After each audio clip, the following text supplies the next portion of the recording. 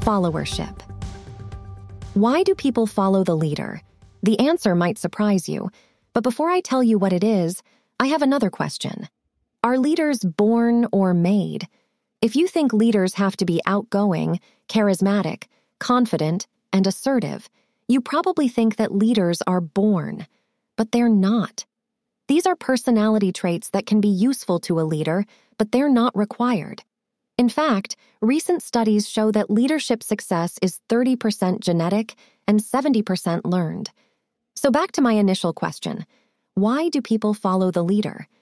The Gallup organization polled 10,000 followers and asked them what they needed from a leader. And there were 4 things: trust, compassion, stability, and hope. And guess what? Any leader can learn how to develop those feelings in others. Trust comes with honesty. Compassion comes from empathy. Stability comes with consistency, and hope comes with optimism. And all these traits can be developed. You can influence people with trust, compassion, stability, and hope. You don't have to be liked, you don't have to be popular, and you don't have to be charismatic. You've got to be honest, empathetic, consistent, and optimistic. And when you are, people are going to follow your lead.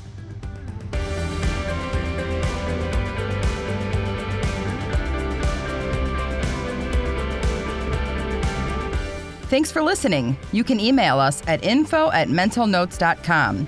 Feel free to share with your colleagues and follow us on all major podcast platforms.